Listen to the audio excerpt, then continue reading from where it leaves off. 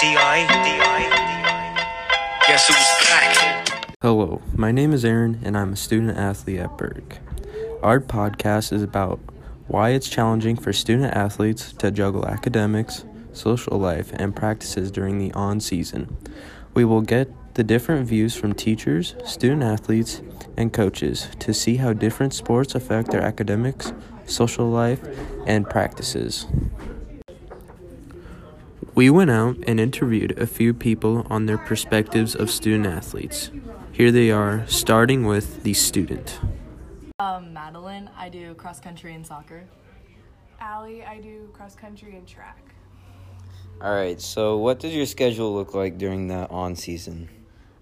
For cross country, it's every day after school, going over to the football stadium and warming up to go on a run. And then for soccer season, it's heading over to the soccer field and warming up for practice.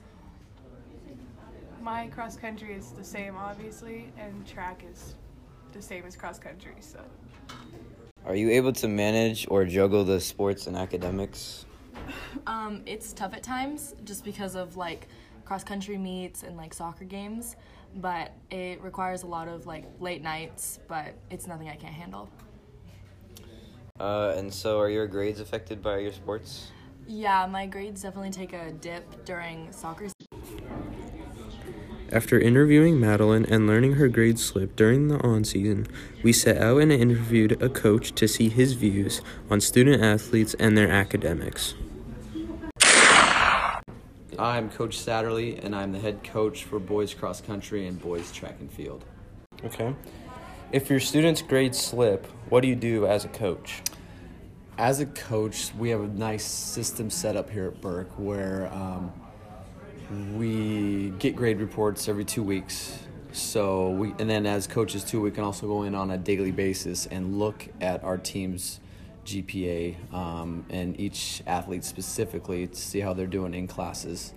And then majority of all of our teachers here at Burke, they do a good job. If you do have a question, simply email or contact or go find that teacher, and they are typically willing and able to work with our student athletes to give them the best opportunity in the classroom that they can have.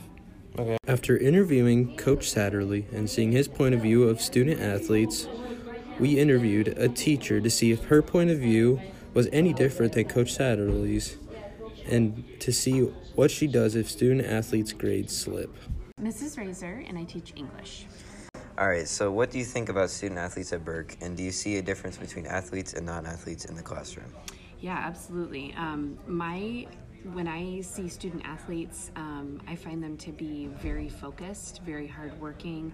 The nature of what they're doing makes it so that they have to learn how to schedule their time and manage their work plus their expectations for their sport. And I think they're held to very high expectations, and they live up to that. Do you see any difference in grades? Yeah, I think that it's a big motivating factor to be a part of a sport because you have to keep your grades up in order to participate.